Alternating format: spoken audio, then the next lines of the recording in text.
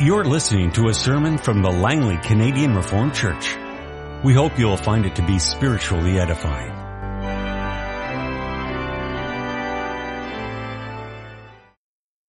We continue our series of sermons this morning on the book of Revelation. We've come to Revelation 12, and in connection with that, I'd like to read from Psalm 2. Why do the nations conspire, and the peoples plot in vain? The kings of the earth take their stand, and the rulers gather together against the Lord and against his anointed one. Let us break their chains, they say, and throw off their fetters. The one enthroned in heaven laughs. The Lord scoffs at them. Then he rebukes them in his anger and terrifies them in his wrath, saying, I have installed my king on Zion, my holy hill. I will proclaim the decree of the Lord.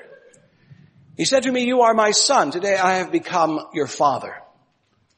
Ask of me, and I will make the nations your inheritance, the ends of the earth your possession. You will rule them with an iron scepter. You will dash them to pieces like pottery. Therefore, you kings, be wise. Be warned, you rulers of the earth. Serve the Lord with fear and rejoice with trembling. Kiss the Son, lest he be angry and you be destroyed in your way. For his wrath can flare up in a moment. Blessed are all who take refuge in him. I preach to you this morning from the Word of our God as you can find it in Revelation chapter 12. A great and wondrous sign appeared in heaven. A woman clothed with the sun, with the moon under her feet and a crown of 12 stars on her head. She was pregnant and cried out in pain as she was about to give birth. Then another sign appeared in heaven, an enormous red dragon with 7 heads and 10 horns and 7 crowns on his heads. His tail swept 1/3 of the stars out of the sky and flung them to the earth. The dragon stood in front of the woman who was about to give birth, so that he might devour her child the moment it was born. She gave birth to a son, a male child, who will rule all the nations with an iron scepter. And her child was snatched up to God and to his throne. The woman fled into the desert to a place prepared for her by God, where she might be taken care of for 1,260 days. And there was war in heaven. Michael and his angels fought against the dragon, and the dragon and his angels fought back. But he was not strong enough, and they lost their place in heaven. The great dragon was hurled down, that ancient serpent called the devil or Satan, who leads the whole world astray. He was hurled to the earth, and his angels with him. Then I heard a loud voice in heaven say, now have come the salvation and the power and the kingdom of our God and the authority of his Christ. For the accuser of our brothers who accuses them before our God day and night has been hurled down. They overcame him by the blood of the Lamb and by the word of their testimony. They did not love their lives so much as to shrink from death. Therefore rejoice, you heavens, and you who dwell in them. But woe to the earth and the sea, because the devil has gone down to you. He's filled with fury because he knows that his time is short. When the dragon saw that he had been hurled to the earth, he pursued the woman who had given birth to the male child. The woman was given the 2 wings of a great eagle so that she might fly to the place prepared for her in the desert, where she would be taken care of for a time, times, and half a time out of the serpent's reach. Then from his mouth the serpent spewed water like a river to overtake the woman and sweep her away with a torrent. But the earth helped the woman by opening its mouth and swallowing the river that the dragon had spewed out of his mouth. Then the dragon was enraged by the woman and went off to make war against the rest of her offspring, those who obey God's commandments and hold to the testimony of Jesus. Beloved congregation of our Lord and our Savior Jesus Christ, I think that most of you know where ITB, or Intercontinental Truck Body, is located on 192nd Street in Surrey. At one time or another, you've all driven by it. And now when you drive by it, what do you see? On some days, surely the answer is not much. Well, sometimes there may be some newly assembled truck bodies or trailers standing there, or otherwise there's some kind of huge, humongous box with weird shapes standing there. The point is that often there is not much to see. But then if you actually step onto the property, go in the front door and ask for a tour, you discover that behind the scenes there is a whole lot more going on. There's a different world back there that you can't see from the front of the building or from the road. Street view is not everything. It tells you only part of the story. Well, sometimes, indeed often, to see what's really going on, you need to go backstage. And now, beloved, in a sense, that's also true of our text of this morning. In the previous chapters in the book of Revelation, we've been busy with seals and trumpets and churches and letters and angels and scrolls with witnesses and beasts. And in some ways, we've seen quite a lot. But I would remind you this morning, we have not seen everything. Nor have we really had a look backstage or behind the front door. Yes, and that's now where Revelation 12 goes. If you will, in a sense, it takes us backstage. It gives us a deeper, fuller, more complete picture of what in the world is really, truly going on. And so this morning, let's open the front door, go through it, and see what's behind it. And I preach to you on the theme, the woman, the child, and the dragon. So the woman, the child, and the dragon. Some of you might want to remark, it sounds like C.S. Lewis, the lion, the witch, and the wardrobe, only it's not. I even dare say it's a lot more meaningful than that. For look, Revelation 12 opens, and what do you see? Well, first of all, if you look at these first number of verses, what you really see is an unstoppable birth. It begins with a woman. Only this is no ordinary woman, for she is clothed, it says, with the sun. She has the moon under her feet and a crown of 12 stars on her head. This is quite the lady. Who is she? What does she represent? That's, of course, a question that we often ask in the book of Revelation because it's a book of symbols. And the best clue to whom she represents is to be found in the word 12. For in Scripture, 12 almost always stands and represents the number of the people of God. And furthermore, notice this woman is all lit up with the sun. She's a constant source of light.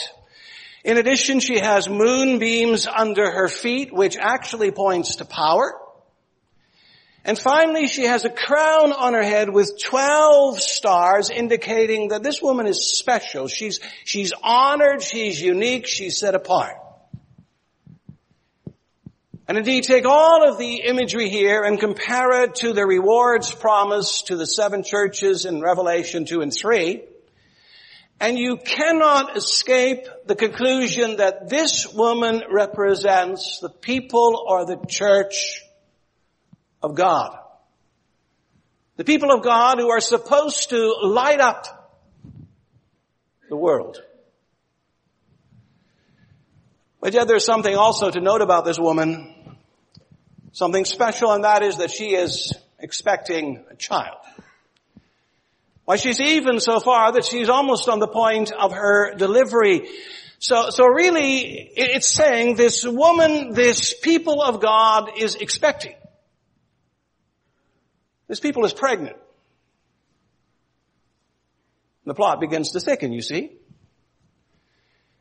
Yes, and it does so even more, for next we are told an enormous red dragon who has 7 heads, 10 horns, and 7 crowns on his heads. That's how he's described. Rather fierce.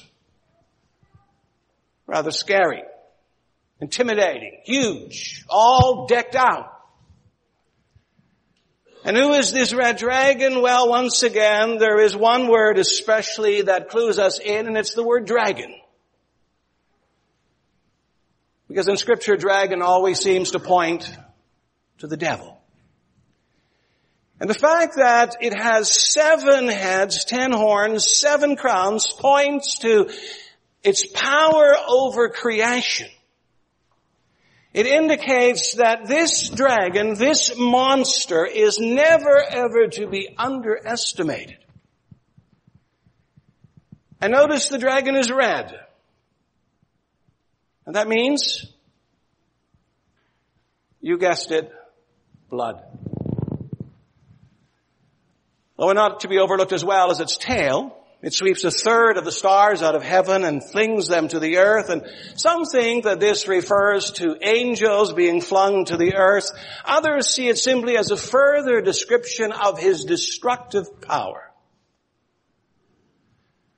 And so thus far you have 2 main characters. You have the woman and you have a dragon. But then next our text goes on to describe the actions of the dragon. Verse 4 says that the dragon does something. He as it were positions himself in front of this woman who is about to give birth. Can you believe it? It's as if the dragon's acting like a midwife or a doctor. And realize this is not simply a case of wrong doctor or bad manners. No, this is actually a case of evil intent. For this text says that this dragon is waiting for the child to be born because he wants to devour it. He wants to eat it up. You see, this dragon has murderous intent. He's horribly, inextricably evil. So what happens? Well, the birth takes place, and indeed it is a special birth, for our text says that the woman gave birth to a son, a male child, who will rule the nations with an iron scepter. And again we ask, who now is this son, this special child? And again the clue is right before our eyes. It's in those words, the iron scepter, which points us back to Psalm 2 that we've sung together about the birth and the coming of a very special Son of God. But there is still the murderous dragon. Does he somehow manage to devour, to eat up the male child? Well, the answer, as you can read, is no. We're told that the child was snatched up to God and to his throne. In other words, he's rescued and promoted. The child escapes. And by the way, notice, so does the woman. She goes out of all places into the desert and stays there for 1,260 days. And here you need to understand the desert represents a place of safety and of refuge. When the Israelites escaped from the clutches of Pharaoh of Egypt, where did they go? They went into the desert of Sinai, out of his reach and power. And how long did they stay in the desert of Sinai and in the desert of Sin? Well, for an interim period of time. In the Old Testament, 1,260 days represents the time between the house of bondage and the house or the land of promise. So, beloved, that's the first picture that you get here in Revelation chapter 12. What does it mean? Well, I think that many of you already know. For really, this is actually nothing more than the book of Revelation's unique perspective on all of Old Testament history. And indeed, you can say this is Revelation's inside take on that history. You know, outwardly, when you read it, it looks like one struggle-filled following after another, one nasty opponent after another. Why, the Old Testament, you and I know, is filled with close calls and near misses. It's exciting, it's nerve-wracking, often it's nail-biting. But you know, it's more than that. It's one long, great, intense, bitter, spiritual struggle. Because behind it and backstage, it's all about the devil who is pulling out all the stops and doing everything that he possibly can to prevent in one way or another the birth of the Christ child. Oh, I know, some people see only one long list of separated, isolated incidents. But the book of Revelation wants all of us to realize that all of these incidents are part of one and the same scheme. Cain versus Abel, the daughters of man versus the sons of God, Esau versus Jacob, Pharaoh versus Israel, Saul versus David, Jezebel versus Elijah, and you can go on and on and on. At bottom, they're all satanic attacks. Yes, and in the end, they all fail. For look, the dragon does not manage to eat up the child. The child is snatched up, rescued, saved, even glorified. And you can think too in this connection of our Lord and Savior Jesus Christ. Think, for example, of his birth. It's a very narrow thing. Satan's henchman, King Herod, almost manages to devour him. And next, Satan has 3 goes at Jesus in the wilderness. And thereafter he tempts him with power and with suffering and with the cross. But yet nothing works. The child is raised, ascends into the heavens, and sits at the right hand of God. So what does all of that tell you? What's the overriding message here? Surely this: nothing can stop our God and the fulfillment of his will. No matter how dire and damaging the attacks may be, none of them can prevail. What men do, even what Satan does in the end, none of it will triumph. The birth, the kingdom of God, the will of God, all will come to pass. You and I, just like the church of old, just like the church in the days when the book of Revelation was being written, you and I do not need to live in fear or in doubt. Our God is in control. And so, beloved, the first picture here is a picture of an unstoppable birth. The second picture in Revelation 12 is about actually a defeated accuser. Verse 7 opens, notice, and we are, as it were, in heaven. And believe it or not, there is war in heaven of all places. On the one side stands Michael, Israel's special guardian angel, you may say, if you look at Daniel 10 and 12. And on the other side stand the dragon and his angels. And together they fight. They fight, and the dragon loses. He's not strong enough, it says. And so he and his henchmen are evicted. They get turfed out of heaven. Yes, and notice how emphatic the book of Revelation is about this. John writes, and you just can't miss it in verse 9, the great dragon was hurled down, that ancient serpent called the devil or Satan, who leads the whole world astray. Notice, he was hurled to the earth and his angels with him. Notice how John stresses the who. It's the dragon, the devil, the Satan, the deceiver who leads the world astray.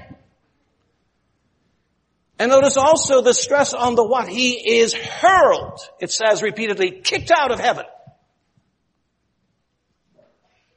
And the result? In heaven, there is rejoicing. And what kind of rejoicing? Well, rejoicing that the salvation, power, kingdom, and authority of Christ has triumphed, verse 10a. Rejoicing that the accuser of our brothers has been hurled down. And of course, again, you may wonder, what's this about? What's really going on here? Well, maybe the best way to explain it is to think of the opening chapters of the book of Job. You may recall chapter 1 of Job tells us that Satan had free access to heaven. He could just stroll right in. He could have a conversation with God. He could even challenge God. And as well, at a certain point, he accuses Job. And Satan receives finally permission to put Job to the test and in the ringer. Only Job doesn't crack. He doesn't curse God for the loss of his cattle and oxen, his servants, his wealth, even for the loss of his children. He doesn't know what's happening or why it's happening, but notice Job persists in confessing that the Lord is sovereign and to be praised. The Lord gives and the Lord takes away. Blessed be the name of the Lord. So Satan fails. But he doesn't give up. In Job chapter 2, we see Satan in heaven again. The angels are there and he is there. Strange company to say the least. Yet once more, God and Satan have a talk, and then Satan begins by accusing God of holding his holy hand over Job's head. Job is nothing more than a fair weather friend. He knows exactly on what side his bread is being buttered. And so Satan smears him and accuses him and slanders him. And finally God relents and allows Satan to test Job some more. Now what does that show you? It shows you that at bottom Satan is an accuser. He longs to break Job. He loves to trip him up. He lives for the day when Job will curse God and die. He's the great accuser. But notice in our text, he's not just the accuser of Job. As a matter of fact, Job is not even mentioned. It says, but also of our brothers. His accusations are not just directed at Job. No, they're directed at all the believers. He has all of us in his sights. We're all his targets.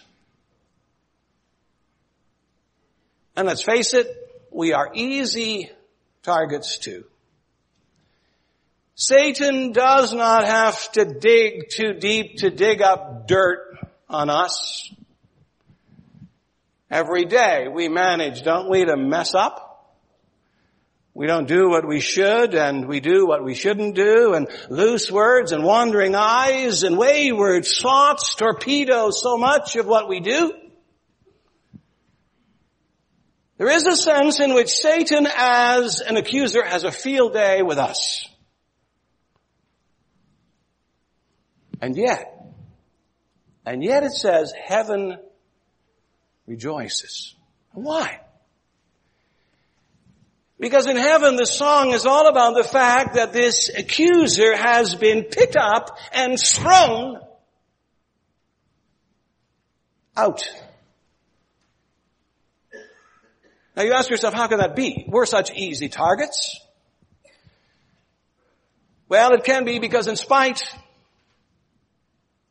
of our weaknesses, in spite of our vulnerabilities, and in spite of all of our sins, we have overcome him. And if you ask, how have we in the world managed to overcome him? Well, look at verse 11. By the blood of the Lamb and by the word of their testimony. By the blood of the Lamb and the word of his testimony. He's been overcome. So what's this? This is about the saints who arm themselves with the blood of the Lamb of God and their testimony about him. This is about a power so mighty that all of Satan's accusations wither and die. Indeed, the blood of the Lamb and the testimony or the message about this Lamb is so great, so wonderful, so strong, so powerful, that it blunts all the fiery arrows of the evil one. Against such blood and such testimony,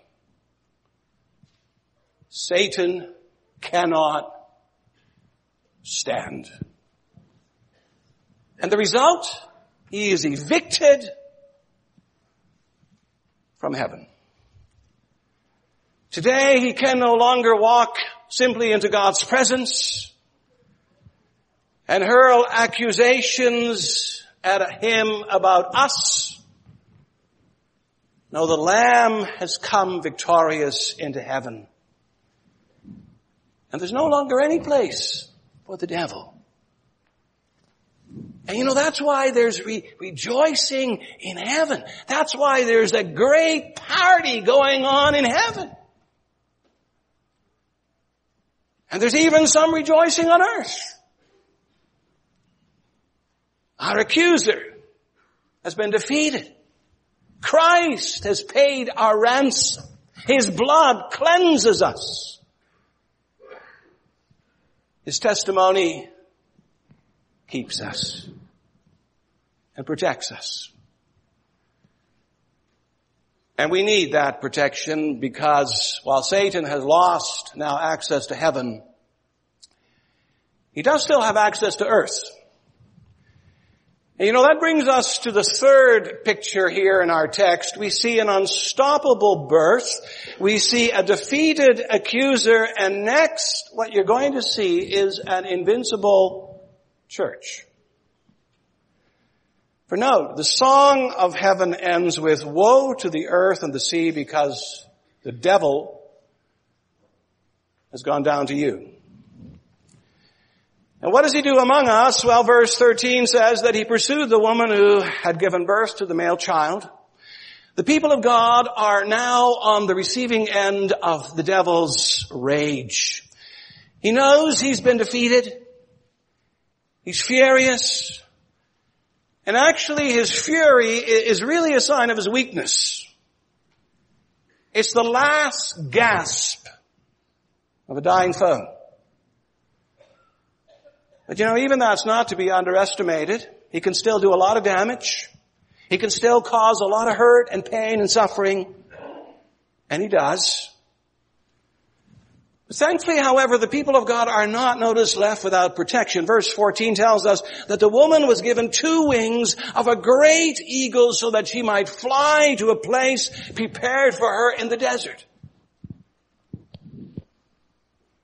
You've heard that before, right? Isn't that what God says that He does for His people Israel back in Exodus 19? How I carried you on eagle's wings and brought you to myself. That's the language here. And in addition, we are told that the woman will be cared for in the desert for a time, times, and half a time. And there you have that 3.5, again, that 1,260 days, that time period that indicates an interim period of time. As I mentioned in the Old Testament, it sometimes indicates the time between Israel being in Egypt and in Canaan. And so today you can say the Church of Jesus Christ lives in this interim period. We are living between the advents, the first coming of Christ and the second coming of Christ. And while we are between these advents, we're also, in a sense, Revelation would have us see in the desert. And that means we are in a protected place. Now I know it doesn't always look like that. Often, even, and especially perhaps today, it looks like the church is in dire straits. Desert living is not easy living. There have been in the past, there are today, and there will be in the future great times when God's people are being persecuted and oppressed, rent asunder by heresies, and sore oppressed.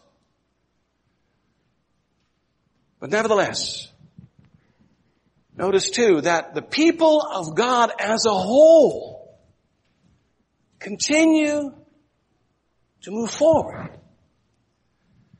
Notice that if you look at the centuries and if you have a little bit of sensitivity to church history, you see that the oppression does not destroy us. That persecution does not wipe us out as the people of God. That the devil's attacks, no matter how many and how fierce and how often, do not do us in. You know, verse 15 even speaks about the serpent spewing water like a river in order to sweep away the woman. But the earth helped the woman and swallowed up the river. That's supposed to make you think of Isaiah 43 verse 3. When you pass through the rivers, they will not sweep over you. See, even today, God protects a people from the fury and the rage of the devil. The devil cannot eradicate the people of God. The verses 13 to 16 remind us of God's constant protection. Nothing, not even satanic attacks, can destroy the bride of Christ. She is invincible. And why is she invincible? Because, well, He protects her. And because He enables and empowers this people as well. He enables us to do what? Well, 2 things. To obey and to hold on. Notice verse 17. He enables us to obey God's commandments and hold to the testimony of Jesus. You know, when you look at it carefully, it's rather simple. I know, of course, we make it very complicated. But it's not. When all is said and done, our task in this in-between time, between the advents of going and coming again, is that we should live lives filled with two very obvious things. First, we need to keep on obeying God's commandments. Now, there are Christians who believe that all of that's passé. But I would say to you, obviously, the book of Revelation doesn't think that that's passé. These commandments still play a role in your life, even as we've read them earlier in this worship service. Revelation says, keep obeying the commandments of God, which is another way of saying keep on hanging on to holiness and sanctification and redemption. And the second thing it says we need to do is to hold on to the testimony of Jesus, or our testimony about Jesus. Simply said, keep on confessing Jesus as your Savior and your Lord, your King and your Redeemer. So what do we need in the interim period? Obedience and faithfulness. Those are the keys to right, powerful, preserving, and future living. As it says so often already in the book of Revelation, hold on to what you have. Hold on so that no one will take away your crown. Amen.